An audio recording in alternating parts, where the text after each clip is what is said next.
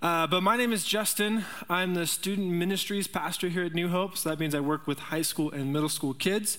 I'm a little excited for a change of scenery today to speak with adults. But man, I love working here at New Hope. I've been here for about 6 years now, and I am happily married. My wife, I don't know if she's here or not, but we've been married for about 5 years. So in August, we'll hit our 5-year mark, and we are still learning as we go. Thank you.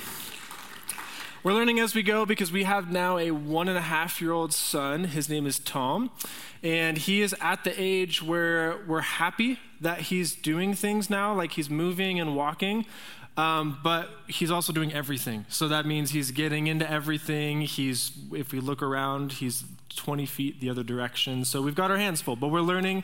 We're super happy to be a part of New Hope. We're so happy to be a part of this church, and I'm really excited to be with you guys this morning. So a little bit about me, but we have a lot to talk about as far as our series goes. If you haven't been here this summer, we're in the middle of a series that's been taking us through the book of Galatians. And so if you have your Bibles, we're going to be in Galatians chapter 2 today. But before we get into our actual passage, I want to give a little background on what's happening, and you'll see why, because this is going to play into what it is we're talking about this morning.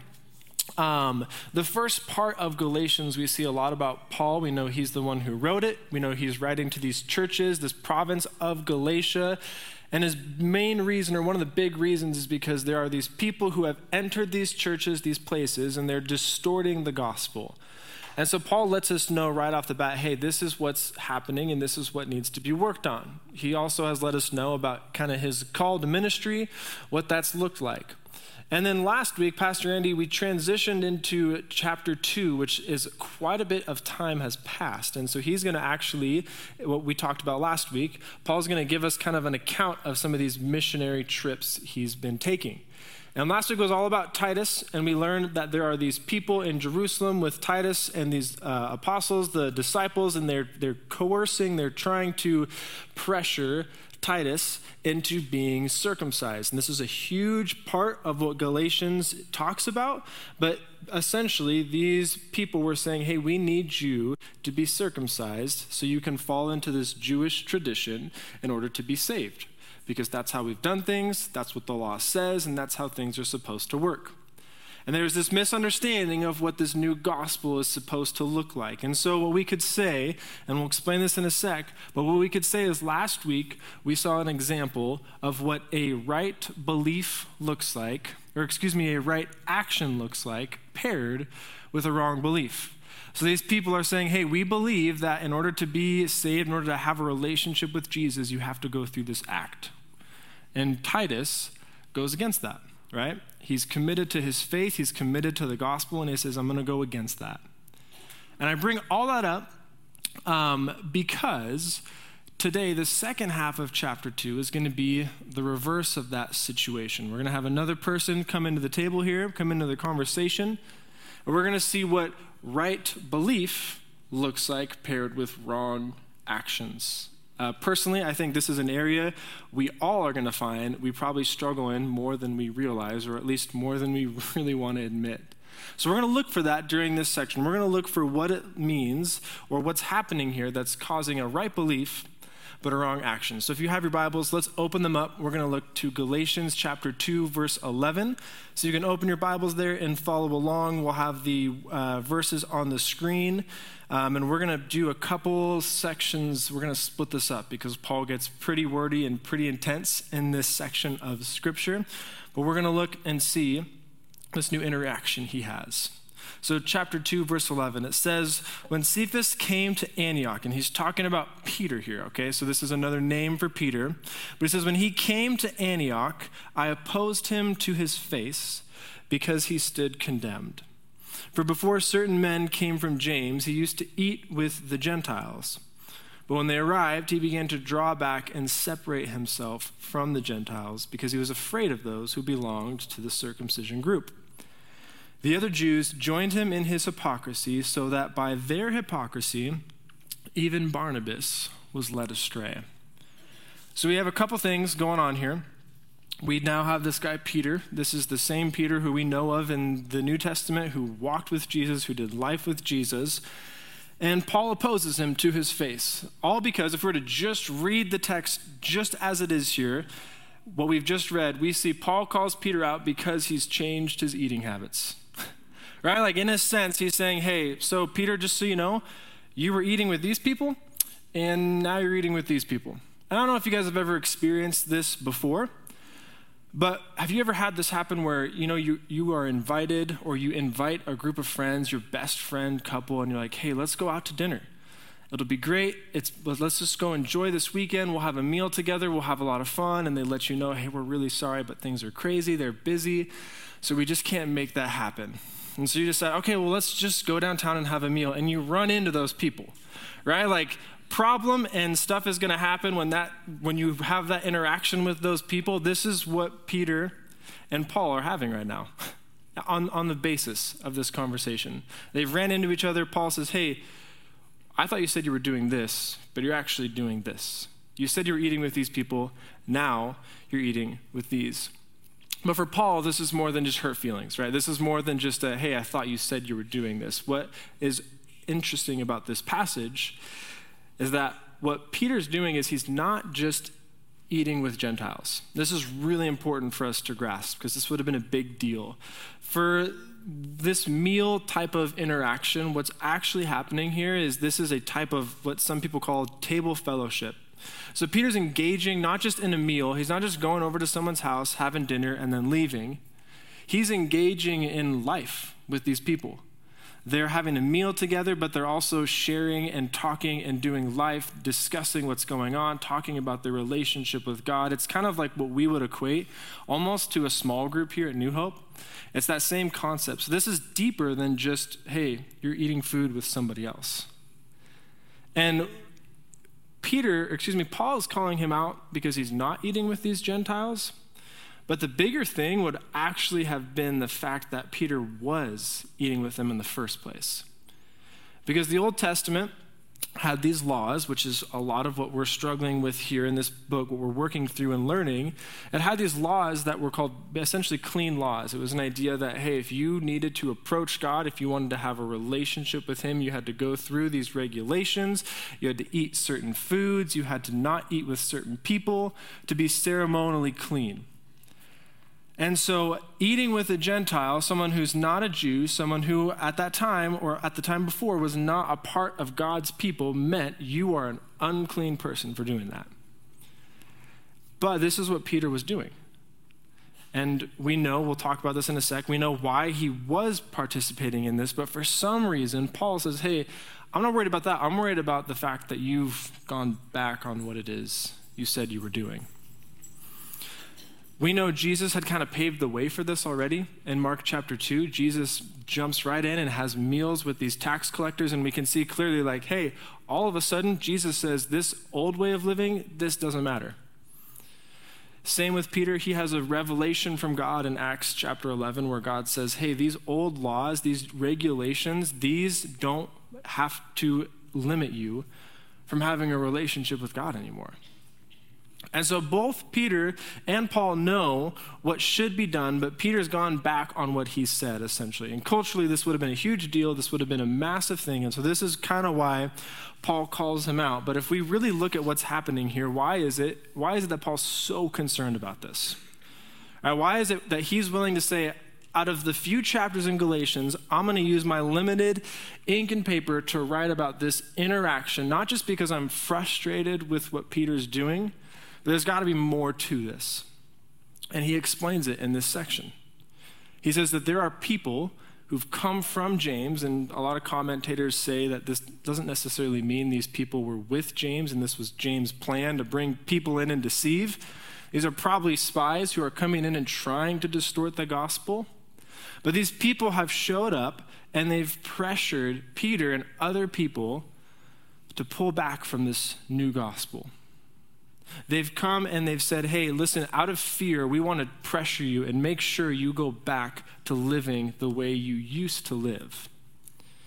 It's commonly known, and Paul so kindly calls Peter out for what he's doing. It's commonly known as being a hypocrite, right? And we all love being called a hypocrite, right? Like that's just a great way to start a conversation with someone. Hey, by the way, you're being a hypocrite, right? Good job, Paul. We know he doesn't hold back. But this is what he's saying. He's saying, listen, here's what's happening. That word hypocrite, it's a Greek word. It's meant to be used in the theater. So it's actually a means of saying, hey, you're acting out a person. You're sometimes physically just wearing a mask. You're playing a role that is not who you actually are. And Peter, this is what you're doing. You said you believed in one thing. You said you were willing to eat and have fellowship with these Gentiles, but now, why are you going back on this? What's the reason for this? And we can all relate. We live in a world where hypocrisy is just a thing, right? We probably don't even realize how often we see it. And in the world of social media, this probably happens on a daily basis. Right? How many of you have seen those perfect family photos that were taken on a vacation with like the cutest caption that just says, God is good, family is perfect, this was the most special weekend of our lives? And if you were to ask anybody in the family, like, hey, how was it minutes before or minutes after that picture, right? They'd be like, yeah, it didn't quite go that way, right? We're never going there again. This is what we're used to. And this, in a deeper, more real sense, is kind of what Peter's doing when it comes to the gospel. When it comes to saying, hey, I'm a believer of who Jesus is and what he's done, but I'm only going to do this in a certain context. I'm only going to do this sometimes. And this is why Paul brings this up. This is why he wants us to take note of this. I actually think he's using this interaction with Peter to say, hey, this is the whole purpose of me writing this book to you guys, is I need you to get on board with what this gospel is supposed to look like. It's not just a matter of Peter saying, hey, I'm going to do this, but then doing something else. It's truly a matter of what the gospel should look like. And so Peter seems to have the right belief, right? We know, hey, he's done this once before. He's been living this way. He's said he believes in this, but he's got the wrong actions. He's pulling back. He's being pressured. He's choosing to say, I'm only going to act this way when I need to. And that says a lot. But the gospel is meant for us to live with both right beliefs and right behavior. And that's kind of what Paul's going to talk to us about in this book, or in this chapter, in this section specifically. So what does that look like? To have a right belief and a right behavior. How can we get to this point? I would say it truly does. It comes down to one word, and this is a word we probably hear at church all the time, so I'm hoping that this doesn't fall on deaf ears. I'm hoping we can see how important this word is, and in fact, Paul hasn't even mentioned it in the book of Galatians yet. We're going to read it in just a minute. But the only way for us to truly live out the gospel with right beliefs and right actions is by faith. The only way. Because you can't say you believe in God, you can't live for him without faith. It's required. And Paul's going to defend his case here in just a minute. But there's three things in this section that I think are really crucial and really important for us to grasp when it comes to faith. When it comes to saying, hey, if I want to live out the gospel, there's three things about faith that I need to have in check. And the first thing is that to live out the gospel requires a consistent faith. And we might read that and say, well, that makes perfect sense, right? For Peter, he's the example, poor guy, right? Paul's literally calling him out for thousands and millions of people to read years later. Say, hey, don't be like this guy. Don't have a faith that's inconsistent. An inconsistent faith means your faith isn't bound to one person, right? You're willing to bounce back and forth to go from place to place. And I think there's a couple dangers that come with having an inconsistent faith. One is that it shows our allegiance isn't to anyone, truly. Right? If you're willing to say, hey, I believe in this, even if we take faith out of the picture for a second, I believe in this thing, I believe in this person, but as soon as the next thing or person comes along, they're a little more interesting, they've got a little more facts, I think I'm going to jump ship and hang out and believe in this person or thing. Was our allegiance really truly to what we said it was in the beginning? An inconsistent faith also deceives and it manipulates others. And Paul's really clear about this. In fact, he mentions Barnabas by name. Barnabas was a loyal, devout Christian who had done a lot with Paul. And by him putting this name in here, he's saying, hey, Peter, you are having such a big influence on your inconsistent faith that you're pulling people away from the gospel. The last thing is it doesn't allow for true authenticity. Right? Something that's authentic, it's 100% in and of itself. It's pure. It is exactly what it is. There's no taint or anything that's added to it. And we have to be careful with what an inconsistent faith can do to our relationship with God. I liken it to this. I'm not a huge sports fan, but I do know this is a tough season for sports fans because there's not a whole lot of big games or important things going on. So it's like, what are we supposed to do? But what I know when it comes to sports is there's one type of fan in particular that nobody really enjoys, and it's the person who every season gets ready for the playoffs and they look at the teams and they say, okay, this team's doing the best, so I'm all out for this team. I'm going to go buy their gear. I'm going to support them. I'm going to watch the games.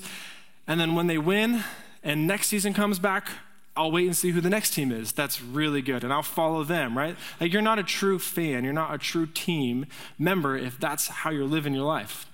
I heard a story once of a guy who was at a college football game, a championship game, and he's got a jersey on for one of the teams, and they're winning the game. It goes all the way down into overtime, and the team loses, and as soon as they lose, this guy takes his jersey off, and he has a t-shirt with the other team on it. So which is a dangerous thing to do at a championship game, I think. But the point here is this guy, he showed up and he wasn't a part of either team. And if our faith is inconsistent, this is kind of a scary thing to ask. What team are we a part of? Who are we truly following? I think Peter, his faith becomes inconsistent because he took his eyes off of Jesus and he let his culture influence him. And so if we take that, let me ask you a question this morning. How does your culture influence your faith? How does your workplace influence how you live out your relationship with Jesus? The hobbies and the things you're into, how do you act with those people compared to who you are here? And I grew up in the church. I know how this works. I know that at church we put one jersey on and we struggle to go to work and put another jersey on and say, hey, I'm on this team, but I'm going to bounce back and forth a little bit. You know, I know in Bend we live in a culture where there's so many things that are great and fun and activities that we can participate in, but those people aren't always the best people to be around. And so we say, I'll just act like them instead of show Jesus to them. And so our culture has a dangerous way of influencing our faith when our faith should be influenced by Jesus and what he's done for us. So a follow-up question with that is, what inconsistencies do you have in your faith right now? How might, it's a scary thing to do, but how might you relate to Peter here a little bit and say, yeah, if I look at my life, I can see this is where I'm inconsistent. But let's read along because poor Peter, Paul's going to lay into him a little bit, which will make us feel better about ourselves here.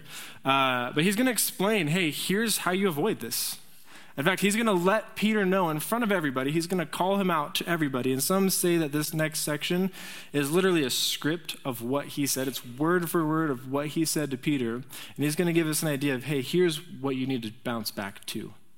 Here's what this looks like to avoid.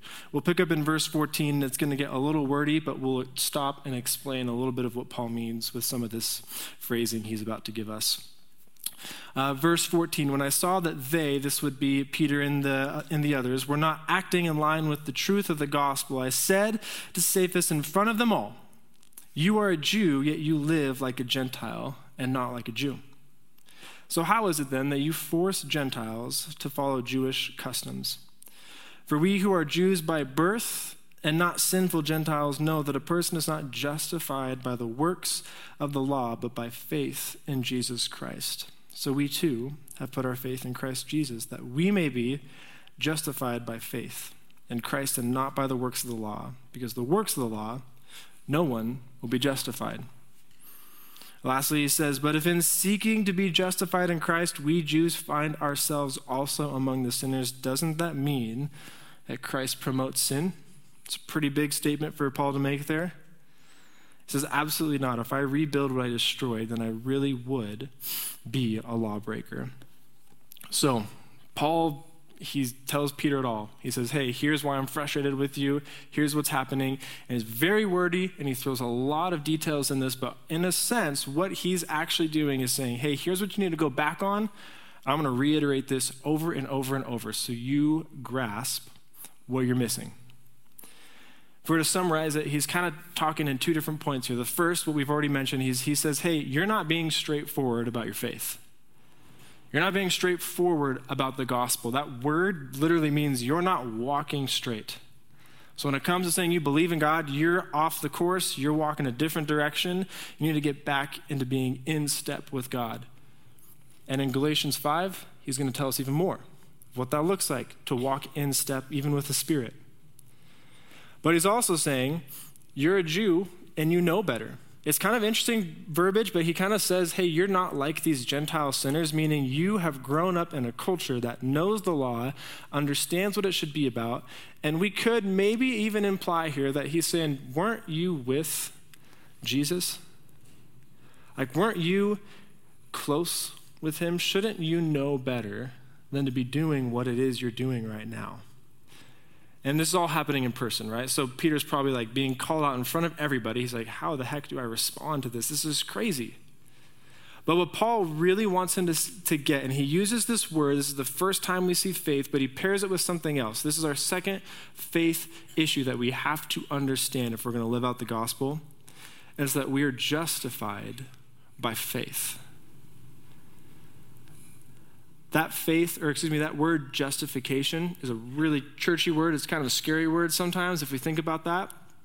But really, this is a judicial term, right? It's meant for a judge to say, hey, I'm going to make a declaration. I'm going to make a one-time act that says what you have done that was wrong, it's now right.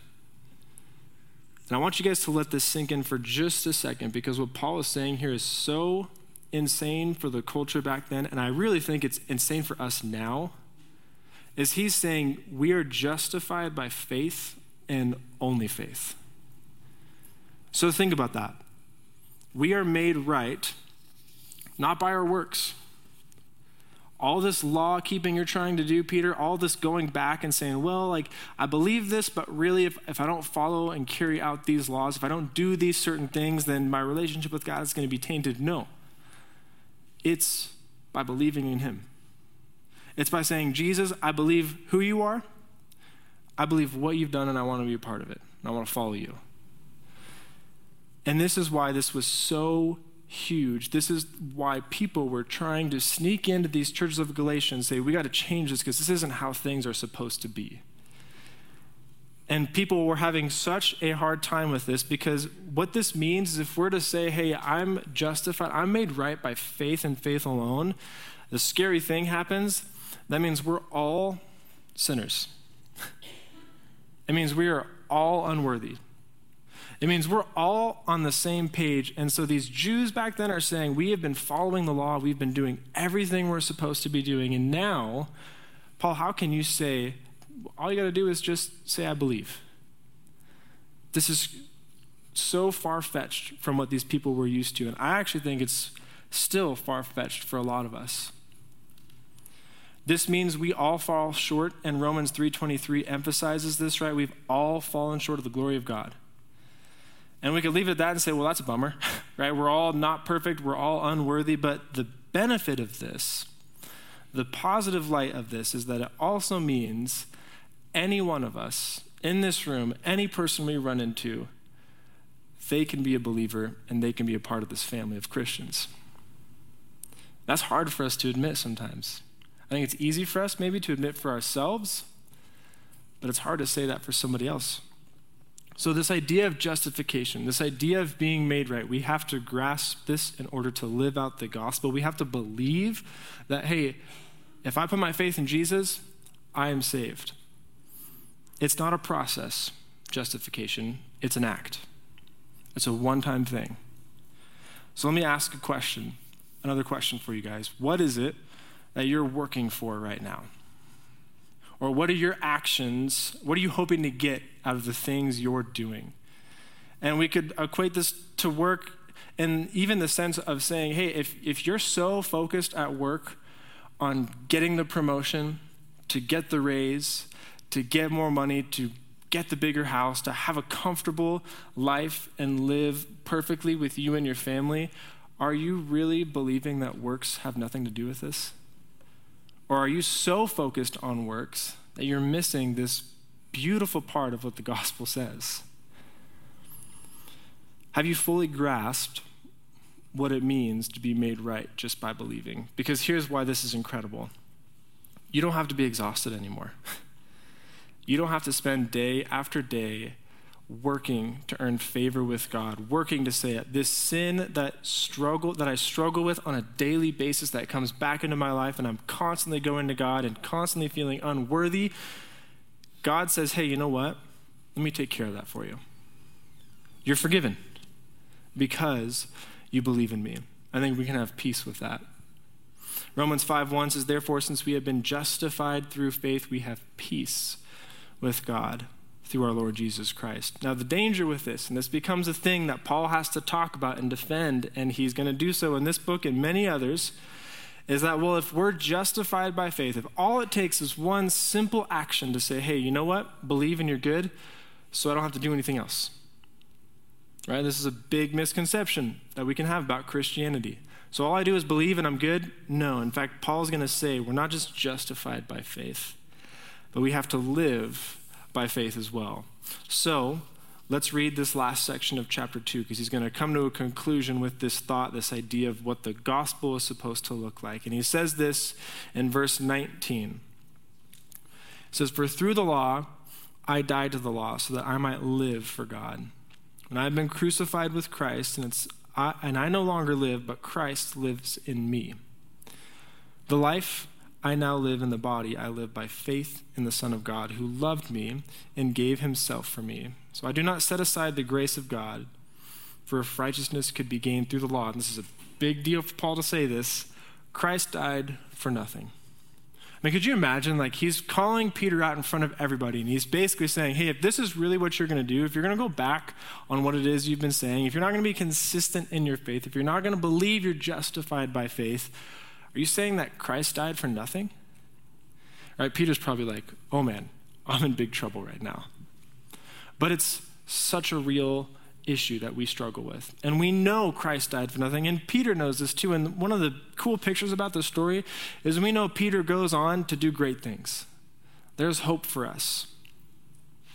But what Paul wants us to recognize in this last statement, what he wants us to grasp is that there was so much tension between doing and acting and believing, is that he wants us to know, hey, the law is it's not unnecessary.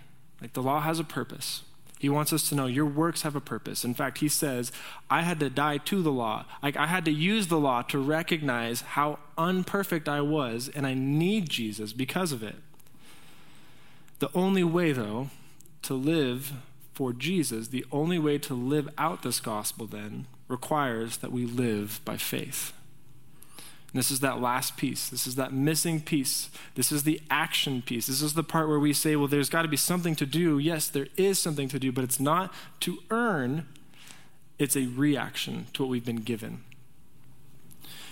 Our works don't become meaningless. This is what Paul is trying to say. Our works don't become meaningless. They become an overflow of what Jesus is doing in our lives. You can think of it this way. Our works don't just become a reaction because of a gift we've received, but, and not an action, to receive a gift. So what we're doing here is we're saying, I've been given something and I got to do something about it.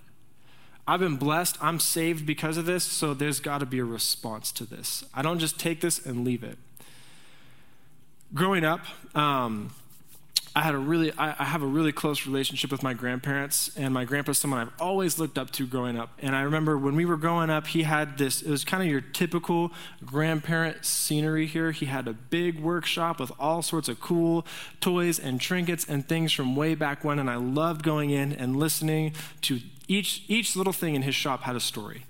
And there was one thing in particular that caught my eye when I was about probably 8th or 9th grade. And he had if you know anything about road bikes, it was an old road bike. It was a Peugeot. It was a lightweight, custom fit bike that he used. And he used this all over when he was growing up. So this had story after story of going from city to city all across the West Coast. He had done all sorts of stuff with this bike. And I remember every time I'd go over there, I just thought this was the coolest thing.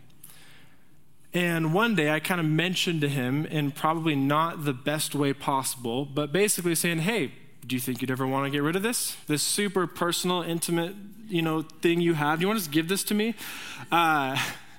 Because I loved this. I loved what it was all about. I loved the stories. I loved being able to go out and ride bikes. And so over time, for a couple years, every time I would see him, it was always, hey, so are you using your bike right now? Hey, can I borrow this for a little bit? Are you still like wanting to hold on to this? And it was a constant idea of like, maybe if I work hard enough, I can earn this. And so one day, about probably around graduation time, he comes to me and he says, hey, I have a gift that I want to give you. And it was this bike. And he said, hey, I want to give this to you. I know you have had such a big liking to this, and I want you to enjoy it. And now, could you imagine if I said, hey, thank you so much. I'm going to keep this in the garage, and I'll probably let it collect dust and not do anything about it, right? That would be so backwards thinking and backwards living. But instead, what I did when I received that, the first thing I did was I took it to the shop, I got it fixed up, I got it cleaned up, I got it ready to roll, I rode it around town, I bragged about it, I showed people what it looked like, and it was one of those things where it was like everything I did was about that bike, and it still is, I still have it. And we seem to struggle sometimes to react to the bigger gift that God's given us. I think sometimes we struggle to say, you know what? I see what you've given me, but I'm going to believe, but I'm also going to try to fix some things on my own.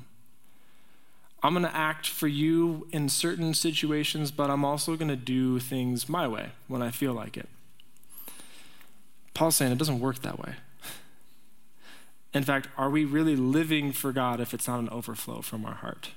That's a big question to ask. This gift is all about reacting.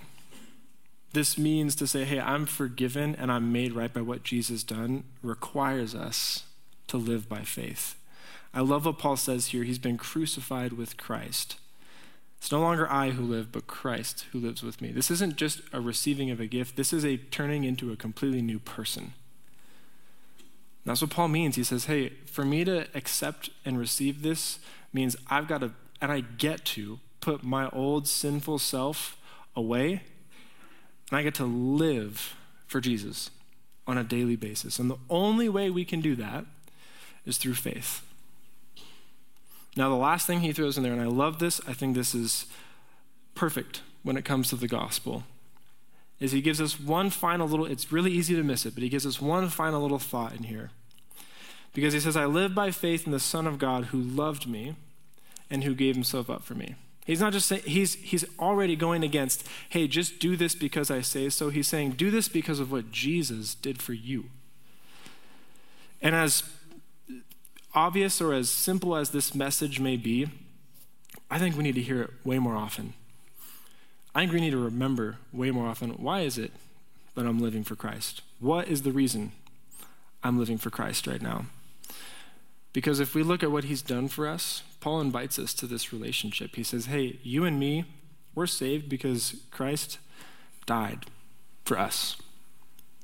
He made it so we don't have to feel imperfect our whole lives. He made it so we can have a relationship with him. And this is hard for us to grasp because we're so fixated on fixing our problems. We're so concerned with working to achieve. But I think it's time for us to stop trying to earn God's grace and to start just reacting, responding to what God's done for you and me. He's forgiven us. He's made us right. He's made us new. And so I think if we want to truly live out the gospel, we have to go back to this. We have to have a consistent faith. We have to make sure we're living because we know and believe that Jesus died for us, and that's what it takes to be made right. And we've got to live it out.